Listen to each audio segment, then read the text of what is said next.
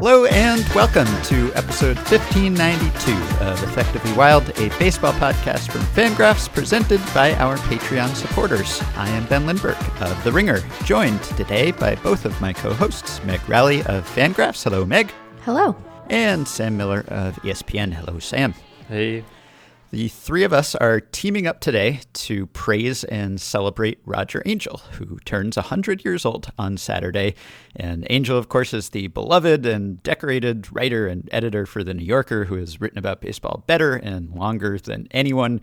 He is probably your favorite baseball writer's favorite baseball writer, and we have talked about what makes him so special before, and I'm sure we will again, but we wanted to do something to honor him on his 100th birthday, and I actually listened in on a Zoom call that he was a part of this week, and he joked that he was going to get a cake, but the fire department put a stop to it because the candles would be a fire hazard. So many candles. So in lieu of sending baked goods, we're just going to talk a bit about why we admire Angell so much, and then turn things over to a cavalcade of writers who have sent their own tributes and well wishes. So Meg, I know you recently reread The Summer Game, and maybe we'll mention a few specific pieces that we find ourselves returning to, but I haven't read one of Angell's classic collections cover to cover in some time, but I'm kind of constantly picking them up and flipping through them. And I think I've said this before, but when I'm writing and feeling a little bit blocked, I sometimes just go get an Angell book or open up his New Yorker archive, which Chrome auto-completes for me if I type in Roger, and I'll read a page or two of whatever happens to pop up there. And I find that it just sort of centers me or helps me unclog whatever is clogged, and the words and the sentences start coming more smoothly. And I'm not trying to sound like him, nor could I if I did try to, but there's this elegant and lyrical and unforced and unaffected quality to it that I guess reminds me of what I'm aiming for, what we're all aiming for. And he makes it seem easy, but he doesn't pretend that it is easy, which I appreciate. He's pretty open about how hard writing is for him and for everyone, which is really reassuring. Of course, most of us can work as hard as he does and not sound nearly as good at the end, but it's still nice to know that this isn't just flowing from him effortlessly. So I sort of think of him like, you know how they say that some hitters never take an at-bat off or never take a pitch off, and Angell never really takes a sentence off. And I don't mean that every sentence is brilliant and deserves to be bronzed or hung in the rafters, but every sentence serves some purpose or includes some observation or turn of phrase or unusual word that makes it worthwhile. And that's a treat as a reader, but as a writer, you really learn a lot from it. Yeah, I think one of the things I appreciate the most about his writing, one of the things that makes it so compelling, is that he has a very keen and accurate understanding of people apart from his obvious comfort with baseball as a game. And I think that it allows him to have a really good handle on what's important. That can have a kind of expansive definition for him. You mentioned that I'd been rereading. I knew we were going to do this, so I picked up The Summer Game, which I haven't read in its entirety, sort of front to back in quite a while. And there are all of these moments where you can see he is making a very intentional choice in how he is going about covering a particular series. You know, he decided to spend some World Series rather than going to the ballpark in various bars around Manhattan. And he clearly thought that how people experienced baseball was important. And I think he was able to do that because he understood how and understands sort of how people operate as human beings and how joy and hope and disappointment is sparked in all of us. And that has such a tight relationship to baseball when it's at its best and sometimes when it's at its very worst. And so rather than, you know, being confined to what's going on sort of foul pole to foul pole, he understood baseball and understands baseball as operating within a human ecosystem that is much broader than that. And so he is able to seek out and see and experience the game in a lot of different ways. And when I was sort of coming up, that was really important to me because it allowed me to, as a writer, have a more expansive view of the game also. Because it's like, well, if he's allowed to do that, then surely I am allowed to do that, if less well. So I think that's one of the things that really struck me going through it. It's like, yeah, the folks in the bleachers matter, and what's going on the field matters, and how you consume the game matters, and where you are when you're watching something impacts how you experience it. And all of that is sort of grist for the mill in a way that can be really interesting and compelling and can sustain your interest in the sport, I think, much longer than simply being caught up in balls and strikes, although that is also important. And if you didn't have a handle on that part, I think the rest of it would feel kind of hollow and like it was covering for something. So it's just a very delicate balance between baseball and real people, and he pulls it off so deftly. It's really remarkable. Yeah, I think that, well, this is going to be a little it's going to be a lot overly simplistic, but it feels like to me a lot of times you either see people define themselves as either insiders or outsiders within a system. And if they're insiders, they make use of that access that they have of being an insider, but you're at risk of being co-opted and to no longer really see the flaws of what you're covering or to necessarily be honest or transformative within the system, but instead you just become part of that system.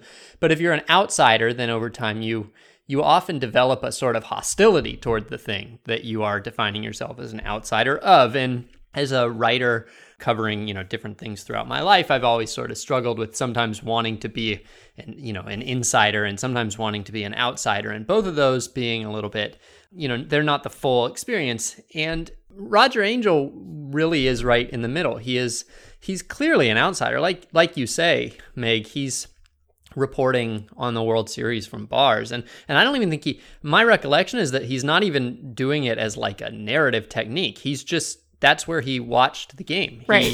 He like, it was a road game. Right. He lived in New York. The Yankees were playing in Philadelphia or something like that. I don't remember where they were. Cincinnati. I think this was the Cincinnati World Series. And so he goes and he just watches at the bar because that's where it's on TV. And he reports on the World Series from that vantage point. And he also, will report on games from the bleachers. That was sort of his idea, is that he was going to just be the writer who's writing from the bleachers. And so in that sense, he's definitely an outsider. He does not this wasn't his full-time job. He was the fiction and humor editor, I think, for the New Yorker during most of his career. That was really his full-time job. He would just write a few baseball pieces a year. So clearly an outsider, but never ever in a way that was hostile toward the game or toward the people in it, never in a way that defined itself by being arch. And the way that he manages to straddle both of those things and see the sport in a full 360-degree view with all the love that you could possibly have for everybody in it, it floats everything that he writes with this sort of buoyant love and intelligence that is really hard to manage. Yeah, he's very present in everything he writes. You get a strong sense of his personality and his wit, but it's not ostentatious at all. He's not making it about him, but it just kind of comes through. Until fairly recently, he pretty rarely wrote about himself. And now that he does that, of course, he's great at that too. But it still sort of manages to come through. Even if he's writing about baseball, you always know that it's this singular personality who is sharing these observations with you.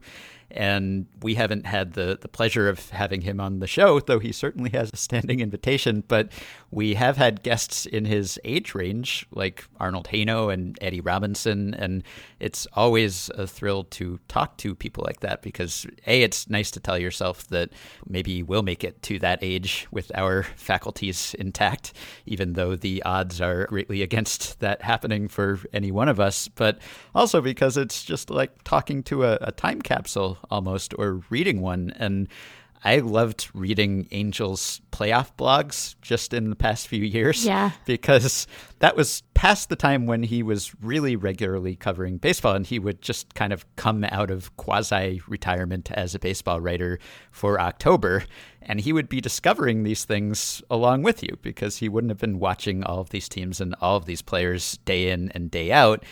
And because he has 80, 90 years of baseball memories, which in his case seem to have been preserved entirely intact, this is someone who remembers being at Lefty Gomez's first game in 1930. Roger Angel's mind's eye should be designated a National Heritage Area. And because he has that film in his head, which for us is grainy and black and white, and for him still seems to be in vibrant color, he would make these comparisons that probably no one else in the world would think to make or be able to make. He'd just be writing about some reliever on, I don't know, the Astros and would say that he reminds him of Herb Pennock or something. Right. And is there even footage of Herb Pennock? I don't know, probably. But how many people are around who remember what he looked like and who would make that kind of connection? So you just always got the sense that you were reading about baseball from this perspective of someone who has this incredibly rich library from which to make these comparisons. So even if it was just a few paragraphs that he was writing about last night's game, to read about that along with him and that humility of an incredibly accomplished, Hall of Fame baseball writer at that point who would be very open about not knowing about certain things or not knowing certain players and would still be delighted to discover them even after watching generations of players come and go. That was a thrill and is a thrill. Well, and I don't know if this might be a combination of my own memory and his very large catalog, which, given how long he's been writing is hardly surprising. But lately I've been finding myself appreciating how prolific he was and until very recently is, because it's really easy to find a piece of his that I don't remember very well and kind of discover it again because he's written so much over the years and not just about baseball, right? And so to be able to have someone whose work I respect so much and that has meant so much to me somehow still feel new if I give enough time between sort of consuming it feels really special also. And I don't know that anyone but someone as prolific as him would be able to achieve that. But it's nice to be like, oh, I vaguely remember reading about this. I know I've read him on this series before, but there's a turn of phrase in here that I didn't recall, or a paragraph that, because of what's going on in the game now, reads as bizarrely prescient or kind of helps you to establish a through line through the game's history on certain issues. And to have that repository and have it be so welcoming and feel so nice to sort of settle down into it again is, I don't know that I can think of another writer where I have that quite same experience of their writing, because so few people have careers that span so long. Yeah. I think because of what you said, Ben, that he has remained present and aware and participatory in a way that is really remarkable for someone his age. So it's just, it's a very strange and I think rare combination of things, and it facilitates rediscovery in a really beautiful way. Yeah, and you're going to hear from people shortly in their 20s who are talking about how much they admire Angel, and people in their 70s. And they all grew up reading him and maybe different eras of Angel because he was writing for that entire time. I mean, if you're lucky enough to get to 100, usually by then it maybe has been a while since you've been in the public eye or you've been producing great work regularly, and he has been. So you could be in your 20s and have grown up reading not just old Angel, but new Angel. That's a great gift too, because there are generations who share this. It's like we all share baseball and can kind of bond over baseball. We can bond over Angel because he has become an institution too. So I went back this week and I read a piece of his called In the Fire from 1984, which is in Season Ticket. And that's one of my favorites of his because it's about catchers. And I love reading about catchers and thinking about catchers and writing about catchers. And it starts with this imperative, this command, consider the catcher. I always like to consider the catcher, so immediately I'm in. And then he forces you to consider the catcher by describing catchers for hundreds of words, catchers in general, specific catchers. And that's something that really stands out about his work is the amount of time he spends describing what players looked like and their actions and their physical movements. And I don't know whether that's a product of when he started, because you kind of had to describe everything at that point because no one else could see it. That was the only way for anyone really to experience it. You couldn't watch on TV. You certainly couldn't turn on MLB TV.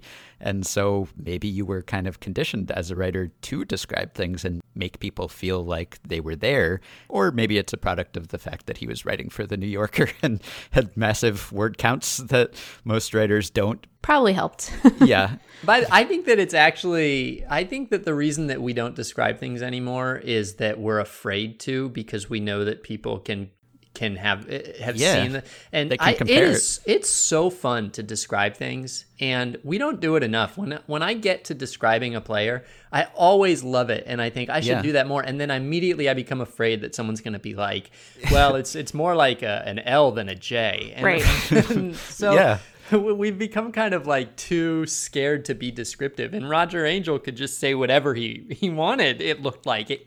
Any metaphor would do. Yeah, right. Or you get lazy because you can just drop a GIF in, right? You can embed a YouTube video. And I guess, if a picture is as good as 1,000 words, then I guess you're saving everyone some time. But maybe it's not as good. It's certainly not as good as 1,000 Angell words, right? Because you would think that all of that description would be laborious, like especially if it's something you saw and a player you know. Why do I have to read hundreds of words about what this looked like? I saw it myself, or I could look at it myself. But it's such a pleasure with him because you never know how he's going to describe it and what metaphor he's going to use or what word he's going to use. Right at the beginning of In the Fire, he's talking about catchers, and he calls the mask a portcullis, the catcher's looking out through the portcullis, and then he describes flashing signs as semaphoring. And those are accurate, I think, and applicable, but how many people would think to call it a portcullis or semaphoring? Not many. And so even though the site might be familiar, the description is not, and it's suspenseful to read along and see, okay, how is he going to describe this? And somehow he makes that fun and entertaining too. And that essay, In the Fire, he talks to about a dozen catchers, and the whole thing is basically about how hard catching is and how catchers are always front and center, and yet we overlook a lot of what they do. And fortunately, this was the 80s when the emphasis was on preventing stolen bases, so he only devoted a page or so to receiving. He left a little ground for me and others to cover 30 years later when new stats placed the emphasis on framing. And so he really just went around talking to catchers about their jobs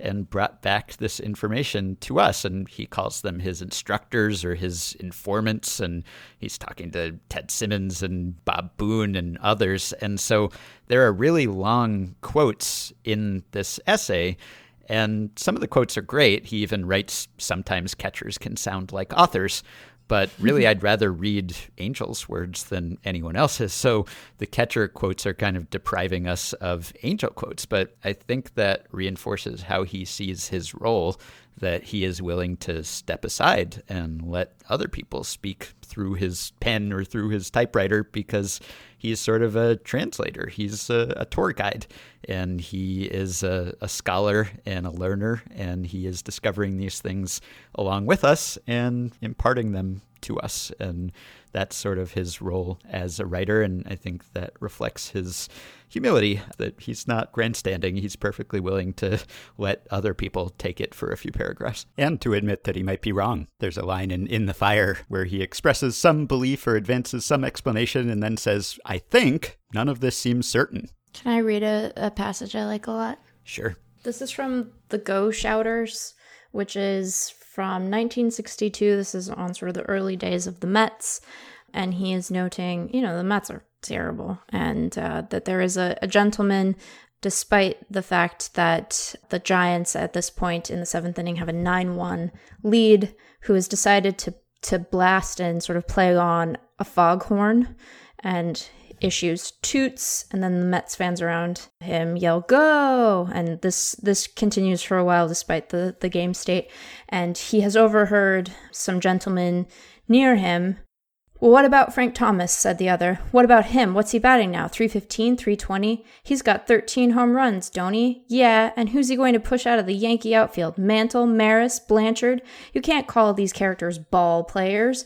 They all belong back in the minors, the low minors. I recognized the tone. It was the knowing, cold, full of the contempt of the calculator feels for those who don't play the odds. It was the voice of the Yankee fan. The Yankees have won the American League pennant 20 times in the last 30 years. They have been the world's champions 16 times in that period. Over the years, many of their followers have come to watch them with the stolidity, the smugness, and the arrogance of the holders of large blocks of blue-chip stocks. These fans expect no less than perfection. They coolly accept the late-inning rally, the winning homer, as only their due. They are apt to take defeat with ill grace, and they treat their stars as though they were executives hired to protect their interests. During a slump or a losing streak, these capitalists are quick and shrill with their complaints. They ought to do damn well better than this, considering what they are being paid. Suddenly, the Mets fans made sense to me. What we were witnessing was precisely the opposite of the kind of rooting that goes on across the river. This was the losing cheer, the gallant yell for a good try, antimatter to the sounds of Yankee Stadium. This was the new recognition that perfection is admirable, but a trifle inhuman, and that a stumbling kind of semi-success can be much more warming. Most of all, perhaps, these excellent yells for the Mets were also yells for ourselves, and came from a wry, half-understood recognition that there is more Met than Yankee in every one of us. I knew for whom the foghorn blew. It blew for me. And I don't know, in 2020 that feels particularly apt, but this is what I mean. Like, the description of that, as you said, Ben, took an interesting turn to compare it to, members of a bored capitalists who are trying to eke out value from the Yankees, and then the human side of Mets fans were like, yeah, we're a bunch of chumps too. So here they are, our chumps. I don't know. It's just a very warming is a word he used in there in a different context, but that's kind of the character it takes for me. Mm-hmm. I remember that section because I read The Summer Game in late 2016, and I was writing a piece for ESPN, the magazine. And because of this experience, I have the exact opposite experience that Ben has, where he just picks up Roger Angell to get, the blood flowing. I can't really read Roger Angell unless I'm like on vacation, because I just want to copy down every paragraph and then insert it somehow into whatever article I'm working on. It's like any page has a sentence that applies to the exact article you're working on. And at the time, I think I actually wrote down a bunch of that section, because this was about the difference between the experience of being happy for a team that is winning versus a team that is losing. Mm-hmm. And I ended up submitting a first draft of that article that had like 12 Roger like way too many Roger Angell quotes.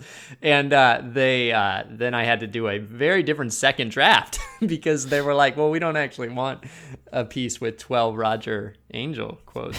So I think I ended up getting one in, which was about the 1962 Giants winning the World Series. He wrote, if they had one, they didn't win. He said, if they had one, it will cause the San Franciscans to discover for themselves the gloomy truth. Total triumph is unsettling, for introverts can taste in it the thrilling, debilitating, and ultimately fatal virus of future defeat.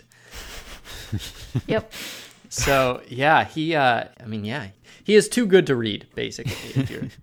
Yeah, I wrote a piece for The Ringer about catchers and some underappreciated aspects of catching a few years ago, and so I used In the Fire as a framing device, sort of, and inserted a few Angell quotes here and there, but you have to be careful about quoting Angell because he'll make you look bad. Oh, yeah, he sure will.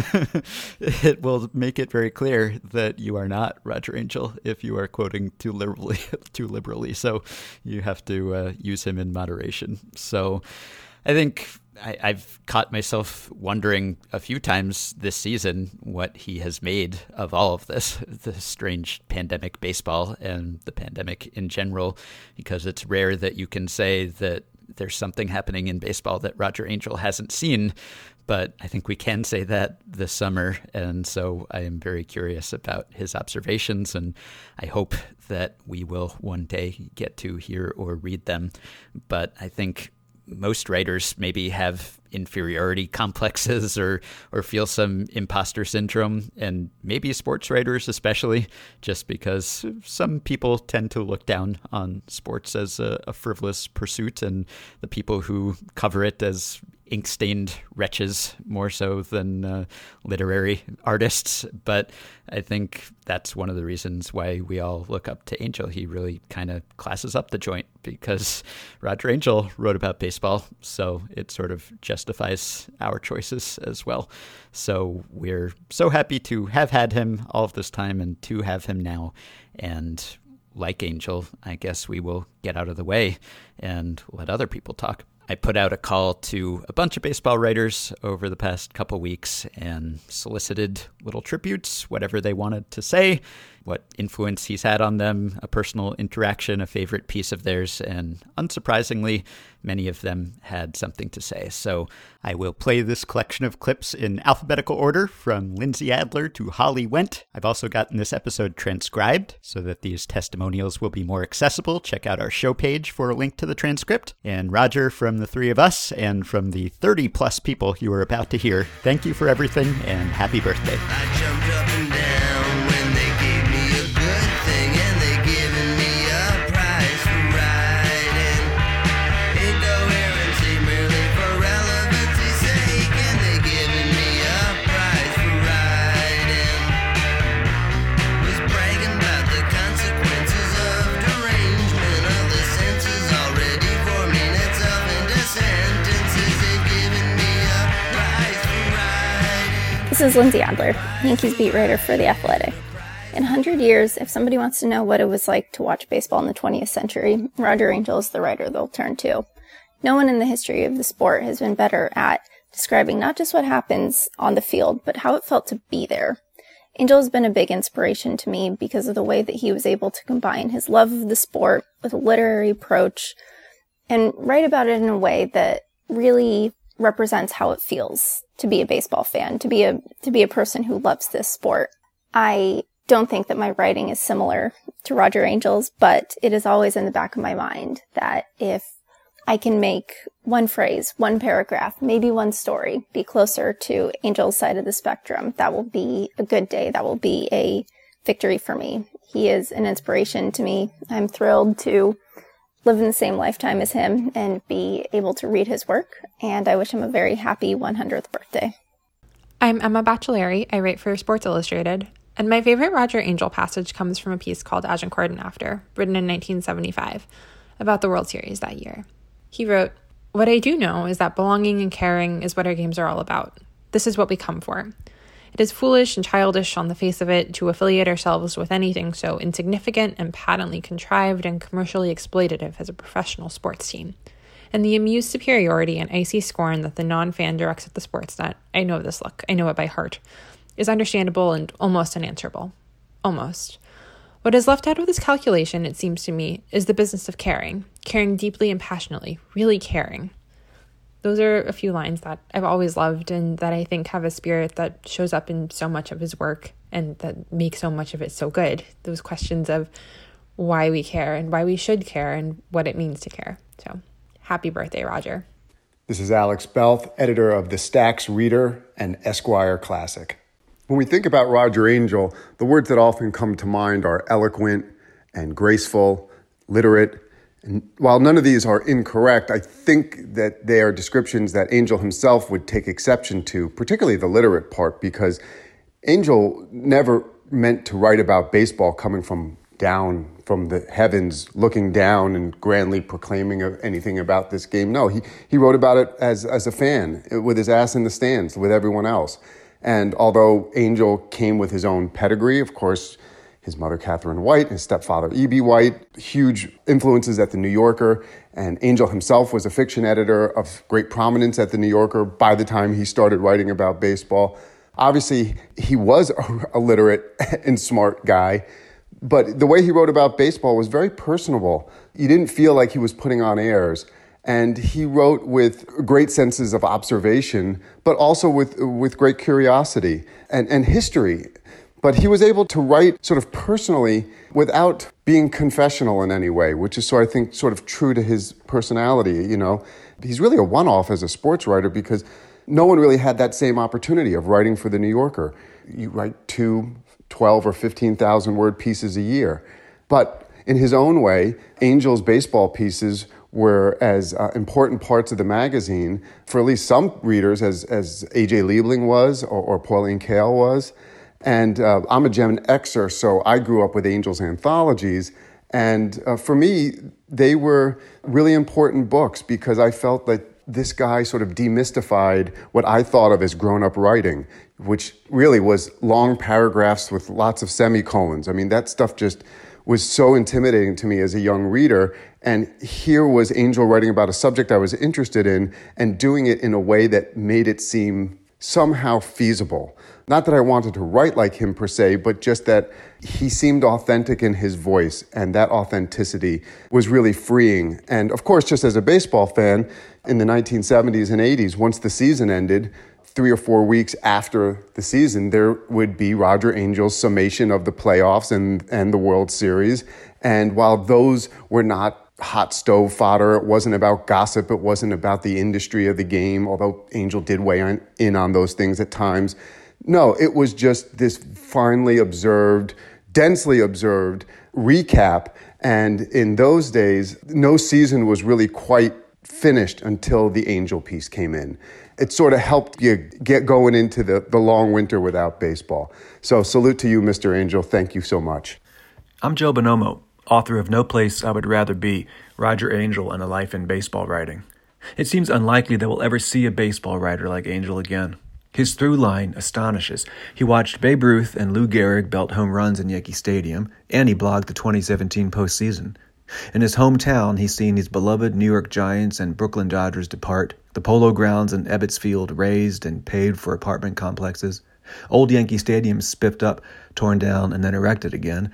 The New York Mets arrive, and state-of-the-art Shea Stadium, built, aged, leveled, and replaced. He saw Joe DiMaggio stride the outfield and Barry Bonds launch epic homers. His affectionate, knowledgeable, and skeptical pieces allow us to slow time, to dive deep, and to appreciate baseball in the eras in which it was played in ways that few writers attempt now.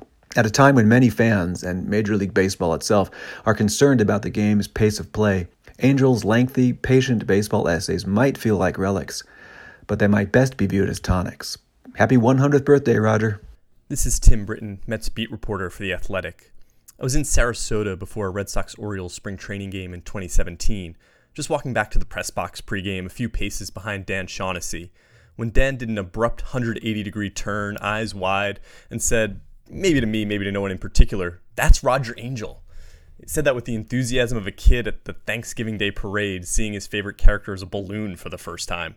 I caught up with Dan as he caught up with Roger, and I got to be the third wheel on this conversation between two writers recently honored by the Hall of Fame.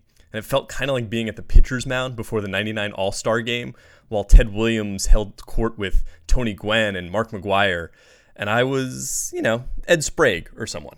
But what I loved most about that moment was Dan's enthusiasm at seeing Roger, because that's the quality I've always appreciated most in Roger's writing.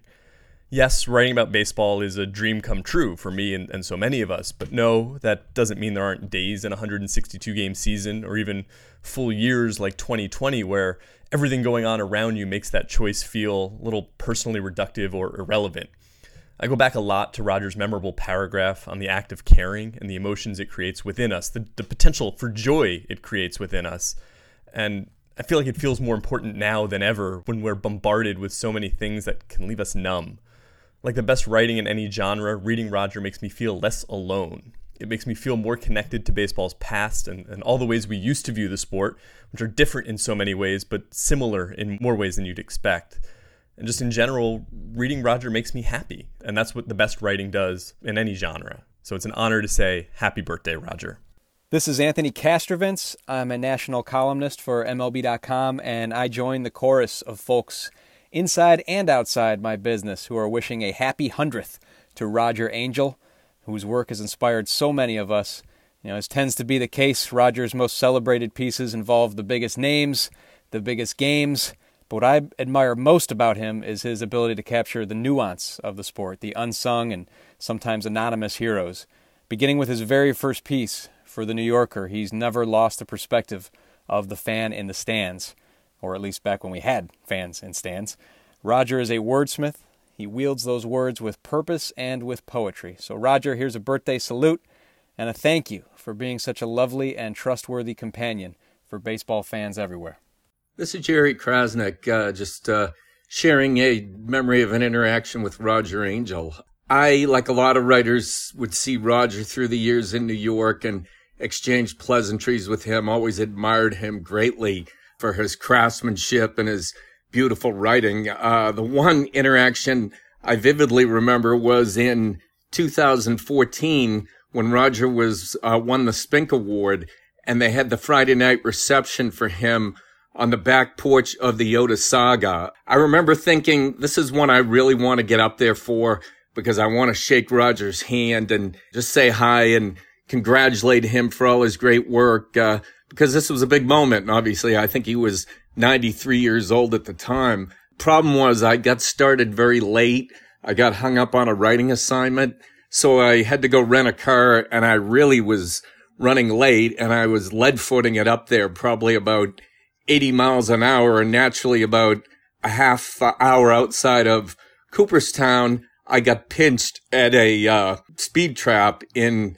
Sydney, New York, and I think I got a $150 ticket, and I just remember being in a horrific mood. I was really not happy. And then, as it turns out, I get there in time for the reception.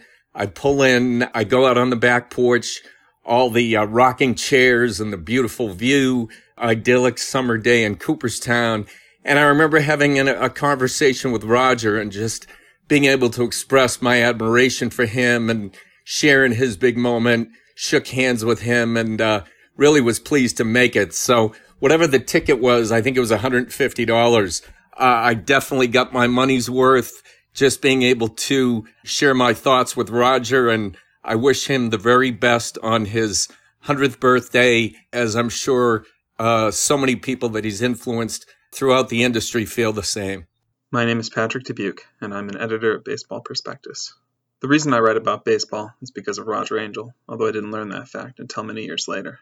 For a sport enraptured by nostalgia, most sports writing is surprisingly disposable. Much like the game itself, imprinting and re-imprinting stories on the same fields, new players performing the same parts. Deadlines demand reliable quotes, respectful and distant hero worship, the business of mythology. It's good journalism, but I'm an awful journalist. What Roger Angell did first and did best was to make baseball not a pastime, but a culture. 3 pages into the summer game, and it's readily apparent. The perspective is not from the player or the lofty press box, but 10 rows deep behind home plate, surrounded by the common fans and their common chatter. The game was already growing human, along with the rest of the country after the 1950s, but Angell wrote both as a fan and a person, and truly made the sport ours, instead of just for us. We own 6 decades of baseball thanks to his writing, and they're ours for good. Even as the proper nouns evaporate, the championships themselves go forgotten.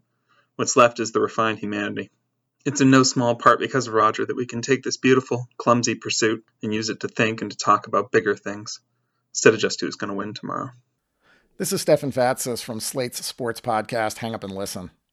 In 1987, in his annual glorious, elegant, insightful, multi-thousand-word recap of the season gone by, Roger referred to the lowly tatterdemalion Mets. Tatterdemalion. I had to look it up. Broken down, beggarly, disreputable. It became my word, my Roger Angell word. I've used it in print to describe the Detroit Lions, the Toronto Blue Jays, and my cleats.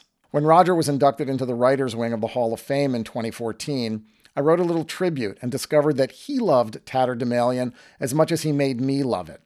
He first called the Mets the word in 1973. In 1978, it was Bill Veeck's tatterdemalion free swingers. In 1980, Mike Norris's tatterdemalion major league record. And then the lowly tatterdemalion Mets of 87. A quarter century later, in a blog post in 2013, the tatterdemalion struggle for that second American League wild card. In 2016, the poor Mets became the tatterdemalions, capital T. At that point, I had to ask him. I didn't know someone would be out there keeping track of my usage of a word over the years, Roger told me. I think he was embarrassed, as if typing a word 6 times in 6 decades of writing about baseball was a crime against letters. I've got to stop using it. It's off my list forever, he said. I begged him no, told him how much it meant to me. It's a great compliment, I guess, Roger finally said. As far as I know, he hasn't used it since, but there's time. If ever a baseball season deserved to be called tatterdemalion, it's this one. So thank you, Roger, for making your word my word, and for all of your words. Happy birthday. This is Peter Gammons, and I've worked a few places in my career. I'm now at MLB Network and writing for The Athletic. I've been friends with Roger for a long time. I mean, he has some New England roots in that he spent all those years at an incredible family compound in Brooklyn, Maine, which is one of the most beautiful places anywhere in the United States. But the first thing that's really striking, I mean, I had already read his first 3 or 4 books by the time I met him.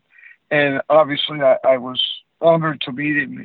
His command of the English language mixed in with a very subtle sense of humor, which, I mean, every piece that he ever wrote cracked me up and just made me laugh because it was so subtle.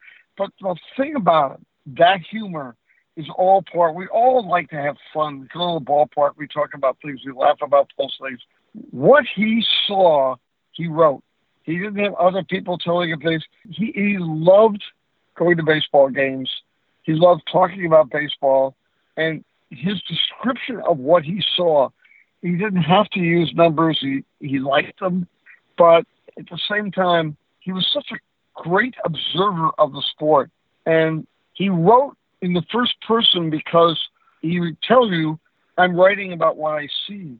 But he saw it in such ways that, and descriptions of what people did and through. I mean, I, of course, because I covered Louis Tiant, and he might be the most impactful person I ever covered when I covered a baseball beat. His description of Tiant and all the parts of his delivery from the 1975 World Series is still one of the greatest pieces of writing I've ever read. Another thing that he did so brilliantly is that his conversations with people, and I think there are a lot of people who think the Bob Gibson piece was the best. I never could say that. I think that one piece he did was that much greater than any other piece. But what he did is he so listened to anyone he talked to. And I've always thought, I mean, there are friends of mine who work for teams that say one of the most important skills of any leader in baseball operations is the ability to listen. And one thing I always try to do with players is see if they digest what we're talking about. Because usually those guys can learn, and they'll listen, learn, and get better. But Roger, no conversation was ever about Roger. It was always about the person with whom he was talking. The skill in which he did that. I worked with Bob Gibson for 2 years at ESPN. We would do Baseball Tonight once a week. I think it was a Thursday night. And I found Bob Gibson to be one of the most wonderful people I ever met and fascinating. But he liked to sort of maintain that wall behind which, or really on top of which, he played. But Roger captured him perfectly because Gibson so understood this is really an honest, he's not looking for anything but who I am. And he opened himself up to it because of who he is. So he's one of the most influential people I've ever known. And he's one of the greatest writers I've ever known. And I think one of the most interesting people. And I played intramural baseball against his stepbrother, Chris, and I once hit a home run off him. So the whole Angel family is very important to me. I'm Stephen Goldman, Baseball Prospectus consulting editor, writer, and host of the Infinite Inning podcast. The first time I entered the press box at the new Yankee Stadium, I was directed to my assigned seat by one of the team's public relations flacks. There was an old man sitting in it, but the flack said, "Just ask him to move." As I got up closer, I realized who that old man was. I returned to the PR flack. "That's Roger Angel. You ask him to move." I wasn't serious. I didn't want him to move. I sat next to him instead, and over the course of the game, we got to chatting a little, something no doubt inconsequential to him, but amazing to me. He asked me how to spell Asdrubal. Somehow after that, we fell into ranking Cary Grant movies. I wish I had been rude enough to say, what was E.B. White like? Or how was it editing John Updike? Or even, if I give you my number, would you call me after this and read me one of your pieces? But I wasn't. That's okay, though. That little bit of happenstance gave me the gift of being able to have a small personal connection to one of the greatest of all baseball writers, one who found the humanity within the horse race and the art within the business, which turn out to be the most important parts. Back in the 1980s, someone wrote that the pleasure of reading Bill James was that of seeing a first-class mind wasted on baseball. That should have been said about Angel at least 10 years before, but even then it's only half true. Angel showed that baseball was as fit a subject for a first-class mind as any other. Possibly I've got the causality wrong there, and it was he, by virtue of his writing, who first elevated it to that status. Happy birthday, sir, and thanks for the chat.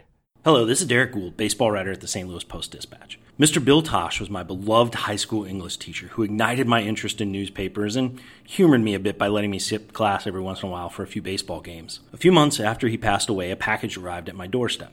It was his copy of Roger Angel's Four Seasons. I treasure it because it reminded me of the articles my teacher had me read and how I marked them up, underlined, highlighted them, trying to understand Mr. Angel's grasp on sentences in the same way a rookie pitcher tries to mimic a veteran's changeup grip. See, there is baseball writing, and there is baseball literature, and then there is Roger Angel, baseball's poet laureate. He's our Hank Aaron, and it's not just all the home runs that he hits, it's the total bases. Mr. Angel's stories slug. Happy birthday, sir. Thank you as a baseball writer for showing what's possible, and thank you as a reader for the gifts you've given us as a great writer who let us see this great game of baseball anew through your words. Hi, this is Jay Jaffe, senior writer for Fangraphs. I've been reading Roger Angel since I was about 10 years old, when my grandfather sent me a box of dog-eared sports paperbacks culled from flea markets and library sales, among which was The Summer Game, a book I've returned to again and again over the past 4 decades while also devouring Angel's other baseball work. Not only are Angel's incisive wit, ear for dialogue, and attention to detail joys unto themselves, but he's the godfather to generations of outsiders who took unconventional roads to covering baseball. Outsiders who sought to provide readers with a different perspective than the one provided by newspapers, capable of objectivity when necessary, but still in touch with the emotions of a fan. I'm one of those outsiders, having come to baseball coverage after more than a decade in graphic design, and so I owe him a huge debt. Thanks, Roger, and happy 100. This is Tyler Kepner, the national baseball writer for the New York Times. It's been my great honor to get to know Roger and to be around him a little bit during my years at the Times at Yankee Stadium, at the Baseball Writers Dinner when we honored him a few years ago. Roger's always been an inspiration to me. He's the Babe Ruth of baseball writers, unquestionably the most eloquent, insightful, and graceful baseball writer I've ever read. Certainly one of my favorites, going back to when I was a kid and I first realized that I wanted to be a baseball writer. I got the book Season Ticket for my middle school graduation back in 1988, and I devoured it. When I went to Vanderbilt, I used to reward myself, with a Roger Angel essay that I would photocopy out of the library, one of his season-ending essays from a season that I had watched as a kid, 82 or 83, 84, one of those, and I would read it on the plane back home at the end of the semester, kind of as a reward for getting through finals. And it was something to look forward to go back in time with Roger. He taught me so much just about writing and just about how to carry yourself, how to maintain a kind of youthful enthusiasm and vigor for the game, and to be able to make such keen observations, has taught me to be observant and to trust my vision and to believe that what I had to say and that my observations could resonate with readers, and was the kind of thing that I should lean into rather than shy away from. So, Roger, I hope you have a happy birthday, and thank you for the inspiration and for so many years of amazing work. You truly are the best in our profession. Hi, this is Sarah Langs. I'm a researcher and a reporter for MLB.com, and Roger Angel, his writing has meant so much to what has gotten me to where I am today, to knowing that I wanted to write about baseball, to loving the sport long before I even realized that writing about it and talking about it and analyzing it was even an option as a career path. My father is a huge reader, voracious reader, and my mother loves sports as well. And I can remember my father getting me books of Roger Angels and talking to him about those, and him telling me just how much of a legend Roger Angell was, and, helping me really understand and appreciate baseball writing in that way. And I can't credit that enough for just getting me to where I am today and understanding, things that may be possible. And obviously where he comes from with writing for the New Yorker, and not maybe if there is even a typical way, certainly not the typical way to writing about baseball, and all that he said about that, and that he never set out to do it. That's always resonated with me a lot. So happy birthday, Roger. It's really, we're all so lucky to get to read what you've written and hear what you've had to say throughout your life. Thank you. I'm Will Leach. My first piece in New York Magazine was in 2003, but I didn't write regularly for them until 2008. And in 2009, I was sitting in the press box for the World Series between the New York Yankees and the Philadelphia Phillies. And because I was from New York Magazine, I was sitting in the faux literary corner, the non-beat guys, the parachuting windbags of weekly magazines, next to the great Roger Angell from the New Yorker. They stuck us over together. It was my honor. Roger Angell had just written a piece in the previous issue about a game between the Minnesota Twins and the Detroit Tigers. I don't remember this game, but I remembered it very vividly then, just how incredible of a game it was. But it's still been about 2 weeks since that game, and the piece had run in the issue before. And Angell wrote this piece about this game. And I remembered it vividly then, and I still remember it now, even though I don't remember the game. Angell wrote about Twins shortstop Orlando Cabrera, I'm quoting now, of course, summed things up in any case with, quote, "This is absolutely the most unbelievable game I've ever played and seen." Angell writes, "It would be a shame, as stated, to lose all this." And Commissioner Bud Selig's statement this morning came as a surprise. Quote, "After consultation with my staff and all the owners, and in view of the stout play and the remarkable game played by the Minnesota Twins and the Detroit Tigers last night, I am suspending the divisional and championship games and series and the World Series of 2009. It has been my view for some time that our fans deserve the pleasure of thinking about one great thing instead of forever being offered a whole lot of great things up the line. The players are pretty well bushed, and so am I. All ticket and promotional revenues from the postseason, including the various players' pools, will be donated to UNICEF. I will see you all at spring training." I've been wanting Bud Selig, or Rob Manfred, to say something like that my entire adult life. I was sitting next to Roger Angell, and I loved this piece then, and I leaned over to him and I said, "Sir, I'm sure people bother you with this all the time, and I just want you to enjoy the game, but I really and truly loved the piece that you wrote in the last issue about the Twins-Tigers game." And he turned to me, he said, "Thanks. No one ever remembers the last one." I'm not sure exactly what that meant. Maybe he was used to people praising for things he'd written 50 years before, but that was my one experience with Roger Angell. I sat the rest of the game silently giddy, and I was glad I talked to him. I plan on doing so again the next time I get stuck with him, or he gets stuck with me in a press box. My name is Rob Maines, and I'm a writer for Baseball Prospectus. Long before the internet, I first became aware of Roger's work when my mother, the parent who made me a baseball fan, would send me his articles from the New Yorker, the pages torn out of the magazine and stapled together along the side. I graduated from there to the summer game, 5 seasons, late innings, and season ticket, eventually looking forward to his annual Greetings, Friends, as much as his baseball observations. I lived in New York City in the 1980s, and like Roger, I was a Mets fan, and it was a special thrill for me to read his writings about those teams. As a writer, though, I've never tried to imitate his style, for much the same reason that as a hitter, Jeff Mathis never tried to imitate Ted Williams. My name is Andy McCullough. I'm a senior writer at The Athletic.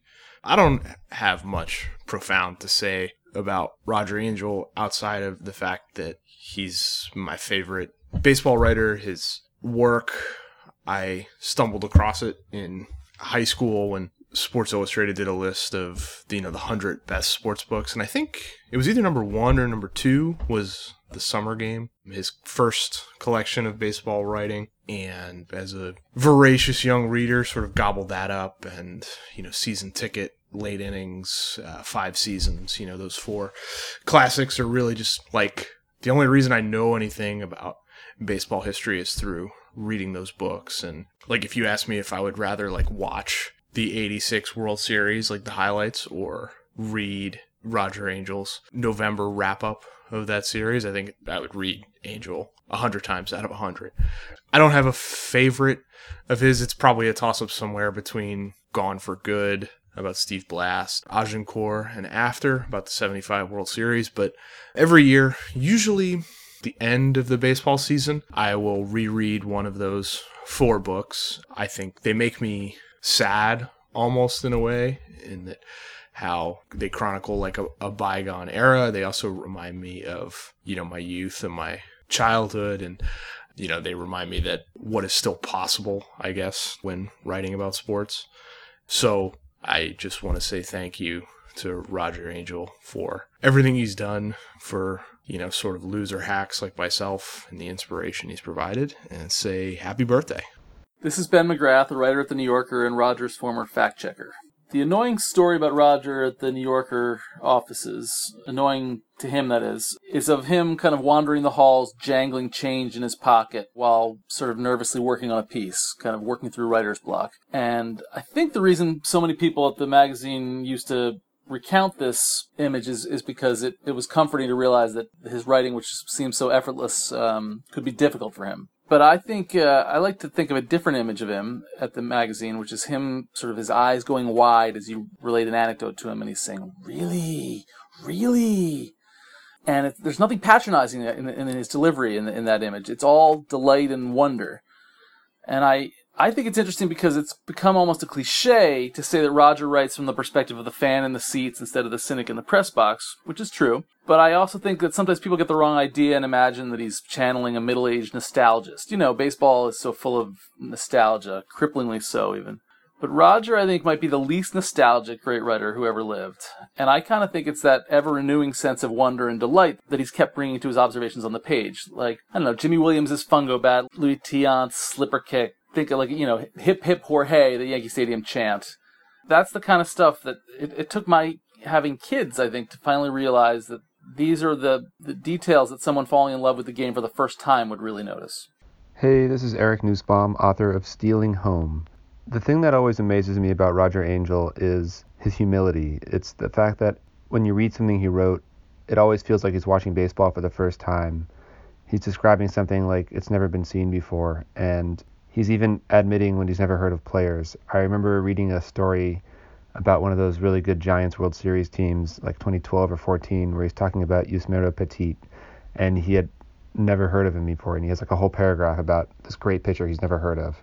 And the fact that you can be this legendary 90-something-year-old baseball writer and coming at the game with those fresh eyes and that humility, it's something I strive for in my writing too. Hi, I'm Dan Okrent. I first became aware of Roger Angel back in the late 1960s when I was reading The New Yorker and discovered his short humor pieces that he published occasionally.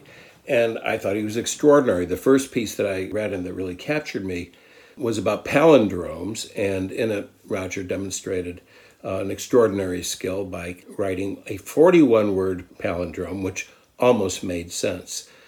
But a few years later, he started to write regularly about baseball. And I remember those first pieces of his that I read about Steve Blass's absolute incapability of finding the strike zone and not knowing how it happened, his description of Louis Tiant's pitching motion, his annual season roundups, which were sometimes more interesting than the seasons themselves. I finally met Roger in 1980 in spring training in Arizona, and I found that he was engaging in person as he was on the page. And what a performance on the page. I don't think he ever has ever written a sentence that I didn't admire, and he wrote hundreds that I envied. Sometime in the early 2000s, a friend of mine at the New Yorker said to me, and this was a friend who had absolutely no authority or responsibility, it was idle barroom talk. He said, "How would you like to succeed Roger as the baseball writer at the New Yorker?" And I immediately said, "Not a chance. I don't want to be Babe Dahlgren." And I would have performed probably as well as Babe Dahlgren did. Besides baseball, Roger has taught me in the pages of the New Yorker that a martini needs vermouth and that Gordon's is a perfectly good, if not the perfect, gin to make your martini from. The last time I saw him, he was a mere 98, and at a dinner party of 6 or 8 people, he captured us all by reciting poetry 30-line poems, 40-line poems from poets both modern and ancient. What an extraordinary person. I have a feeling now at 100, he's just as extraordinary. He's probably learning how to play the tenor saxophone or something like that. We're all so lucky to have had him lead us through the life of baseball over the last half century. Nobody better. This is Jacob Pomrinke from SABR. I'm sure Roger Angell could find the most descriptive, evocative words to sum up his own writing and contributions to baseball. But the word I keep coming back to is a simple one: joy. Whether he's writing about Lou Gehrig or Jacob deGrom, about elderly fans at spring training in Florida, or the game's immortal greats on induction day at Cooperstown, his writing brings so much joy to us as baseball fans and as readers. It's a contagious joy, the best kind there is, that invites you to sit down in the seat next to him and stick around for a while, listening to his timeless stories for 100 more years. We should all strive to spread as much joy to people's lives as he has in his. Happy birthday, Roger. Hi, I'm Joe Posnanski, senior writer at The Athletic, and what can I say about Roger Angell other than him being the guiding light for all of us who write baseball and, of course, being my personal hero. You know, I think the thing that I love most, the words are so beautiful. The craftsmanship of Roger Angell is so clear in everything he does. But what I love most is the joy that he puts into every single baseball story that I've ever read. Everything is just brought down to this perfect little essence of the game. And I have so many favorite Roger Angell quotes, but my favorite is probably the most famous one, which is when he wrote, "Since baseball time is measured only in outs, all you have to do is succeed utterly, keep hitting, keep the rally alive, and you have defeated time." And I think about that all the time as I write baseball. Happy birthday, Roger. You've been an inspiration to me and millions of other baseball fans. This is David Roth. I'm a writer and editor at Defector. I have in front of me a copy of the book Season Ticket, which I know was bought for me by my parents because it has my name in it in my dad's handwriting. I was 10 years old when the book came out, probably slightly older than that when I brought it to summer camp with me. The spine attests to the fact that I've gone back to it a bunch of times since. It's hard to look at the life that I had that got me to writing for a living and to say that there's anything from when I was 12 or 13 that would indicate that I would have been the person I was then and have the work that I do now. Beyond caring about reading and writing, it didn't make sense while it was happening, and it doesn't make sense to me now. But I think that in the pieces that are in this book and in a lot of the writing of Roger Angell's that I've read since then, it's clear that there's a way of thinking and feeling about baseball that made sense to me as a fan, as someone who was then trying to figure out how to play it, and also I think as somebody who was trying to figure out how to sort of be in the world. Not just an appreciation for the craft and for the people that did it for a living, but also for the way that the games and our feelings about the games fit into the bigger world and into the bigger people, that we are around our fandoms. The epigraph of the book, which I'm probably not scooping anybody on, is a quote from Ted Williams, and it says, "Don't you know how hard this all is?"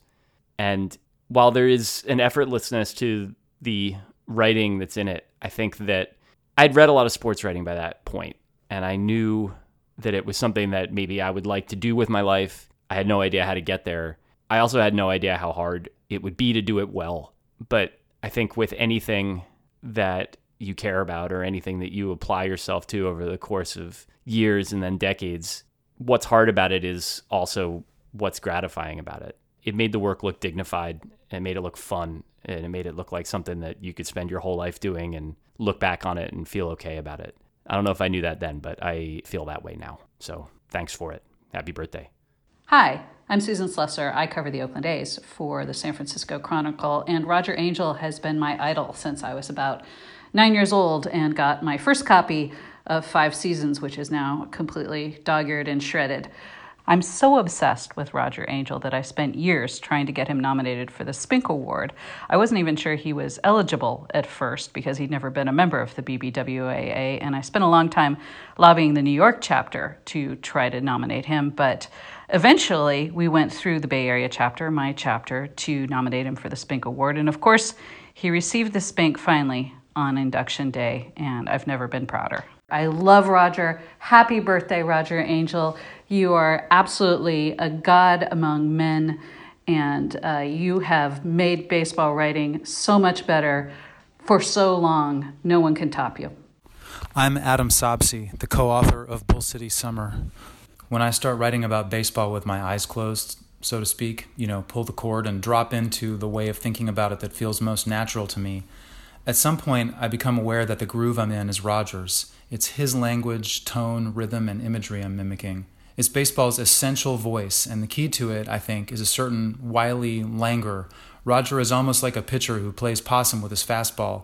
Just when you think you've got him timed, he surprises you with a zinger.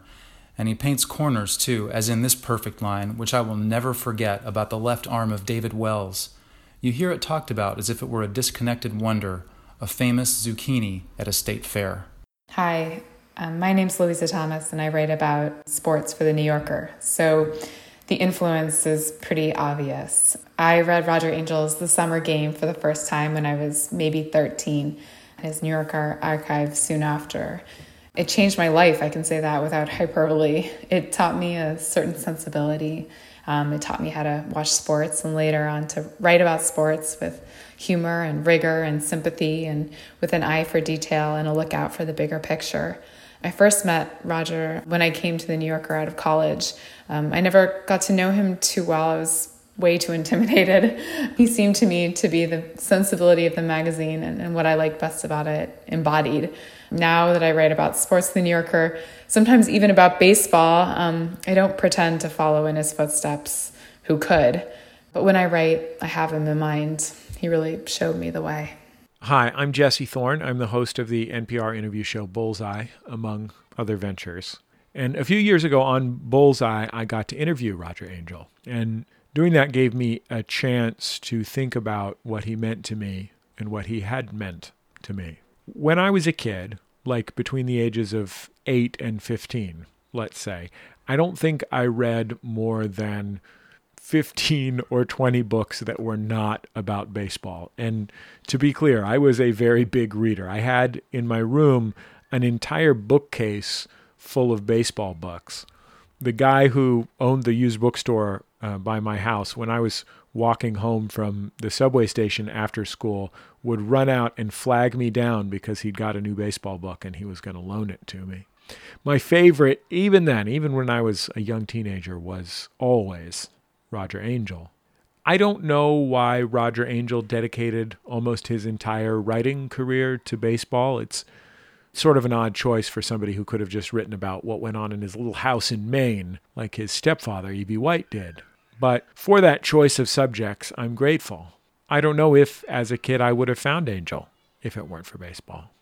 From Roger Angell, I learned that it didn't matter what you loved if you loved it purely, if you saw the beauty in it, if you understood what it meant. And I learned that in writing, there was nothing more important than clarity, that the aesthetic value of a great sentence or a great paragraph didn't come from big fancy words, but from the distillation of meaning.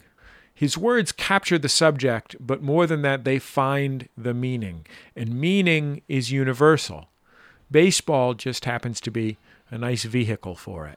When I finally got the chance to talk to Roger Angell on my show, I talked to him about baseball and The New Yorker and about getting old.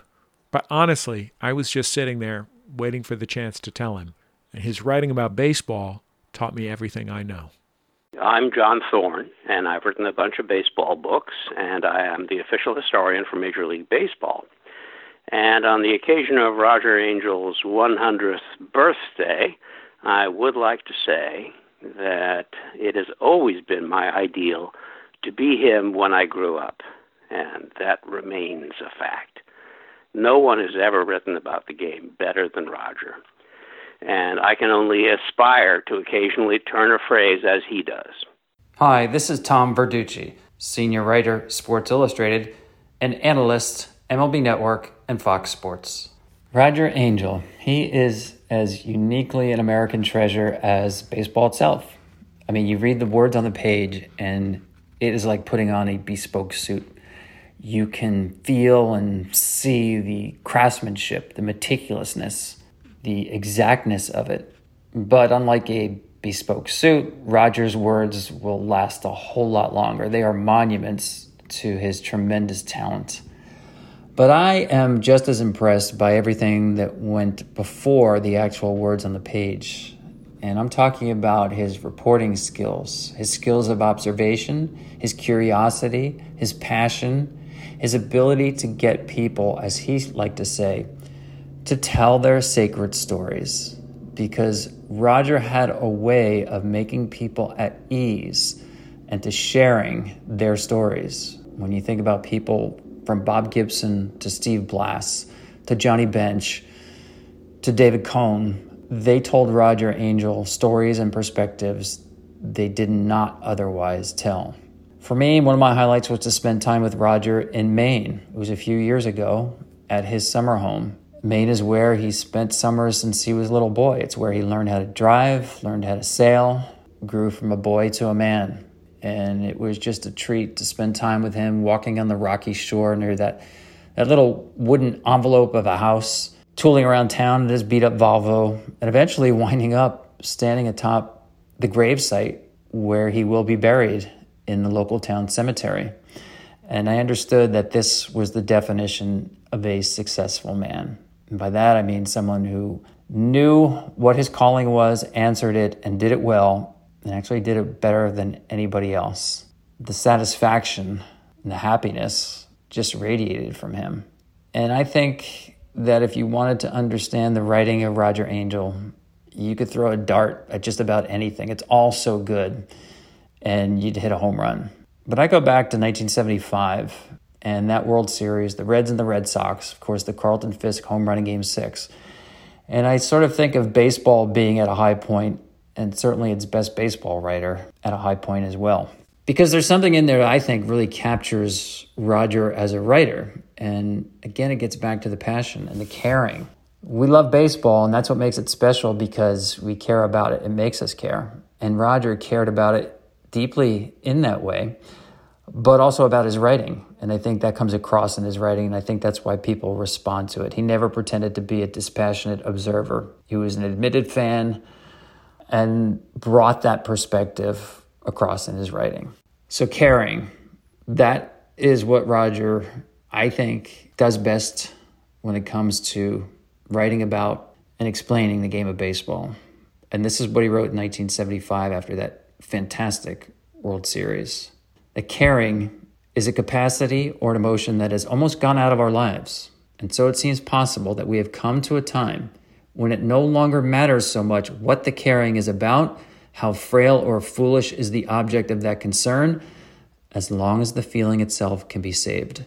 Naivete, the infantile and ignoble joy that sends a grown man or woman to dancing and shouting with joy in the middle of the night over the haphazard flight of a distant ball, seems a small price to pay for such a gift.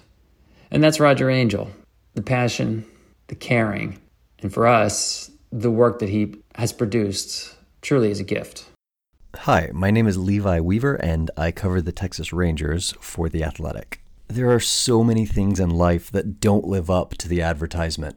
The photo of the hamburger at the drive-thru looks nothing like the soggy meat disc you end up with. The car commercial might lead you to believe your life will be an eternal curve-hugging pass through autumn leaves on a mountain, but really you just end up parking it in the parking lot like anything else. College is the ultimate dream until you get there and realize it's just a lot of doing your own laundry. Roger Angell's writing is the advertisement for baseball, the way he draws on imagery and metaphor, putting the reader in the park. It makes the game simultaneously larger than life and also small enough to inhabit. But with Angell and baseball, it's a rare occasion where the advertisement isn't misleading, it's transformational. Baseball, we already know we love baseball. That was never in question, but a good baseball game can become transcendental after reading his thoughts. He doesn't write like a traditional old coffee-stained baseball scribe. He writes like a poet. So it's not so much that he adds color to baseball, it's that he's so gifted at uncovering what was already there and we just missed. To bring the metaphor back to the car, It's almost like his writing has the ability to walk you out to the parking lot and show you a secret button that enables your car to fly. It's magic, what he does, and we're all better off for his existence. I'm Holly M. Wendt, contributor to the 2016 and 2020 Baseball Prospectus Annual and director of creative writing at Lebanon Valley College. At LVC, I also teach a baseball and literature course in which Roger Angell is a cornerstone of the curriculum for many obvious reasons. But Roger Angell is also part of the heartbeat of my writing life, full stop. He was the writer who first taught me that writing about baseball could be beautiful writing first, as attentive to the sentence as to the score. Those thrilling kicks of present tense in the interior stadium, making form echo function with a deft seamlessness, as quickly as passing in and out of daydream. Every word has been a gift. That care and attention to detail, too, was what first opened up writing about baseball to me. It was a model of creative writer by training. Not a journalist, not an analyst, not a person with any kind of press pass could follow. Thank you, Mr. Angell, for your writing and your eye, as keen in the read of a swing as a turn of phrase, and for helping us all to see so much more. All right, that will do it for today. Thanks for listening as always, and thank you to the 32 guest participants who shared their thoughts about Angell. If you're a baseball writer and weren't aware we were doing this, I'm sorry I missed you. I hope I make it to my 100th birthday, but however long I live, if at some point even a fraction as many impressive people are willing to say something nice about me, I will consider it a life well lived. If you measure your success by your positive impact on others, Roger Angell is at the top of the baseball writer leaderboard, and probably close to the top of a lot of other leaderboards too. As I mentioned earlier, you can find a link to the transcript of this episode on our show page. You can also find links to many of the Angell pieces discussed on this episode, as well as some recent written appreciations of Angell, and even an interview from this week by Jason Gay of the Wall Street Journal, who did ask Angell for his thoughts on this strange season, and here's what he had to say. It's like nothing else we've ever seen. The empty stands are very strange. I can understand this business of putting a batter on second base, but it goes against every baseball instinct that I have, because the heart of the game is that you have to earn every base, and suddenly that's been abrogated. 7-inning games, I guess I understand, but 7 is a very different game than 9. I think baseball should be brisker, but not shorter. I hate the idea that you want to get the game over with. I always felt as a fan, if the game went into extra innings, great, more baseball. And if it stretched on into extra innings and ended up with more and more extra innings, all the better. That just about sums up how I feel too, and I hope that Roger has more and more extra innings himself. You can support the podcast on Patreon by going to patreon.com/effectivelywild. The following 5 listeners have already signed up and pledged some small monthly amount to help keep the podcast going and get themselves access to some perks. Derek Wisner, Skylar Thompson, Philip O'Hara, Darren Fessel, and Ross Balaban. Thanks to all of you. Please send us your questions and comments via email at podcast@fangraphs.com or via the Patreon messaging system if you are a supporter. You can rate, review, and subscribe to Effectively Wild on iTunes and Spotify and other podcast platforms. And you can join our Facebook group at facebook.com/groups/effectivelywild. Thanks to Dylan Higgins for his editing assistance, and we will be back with another episode soon. Talk to you then. I never thought I'd live to be 100. I never thought I'd get to do the things that all those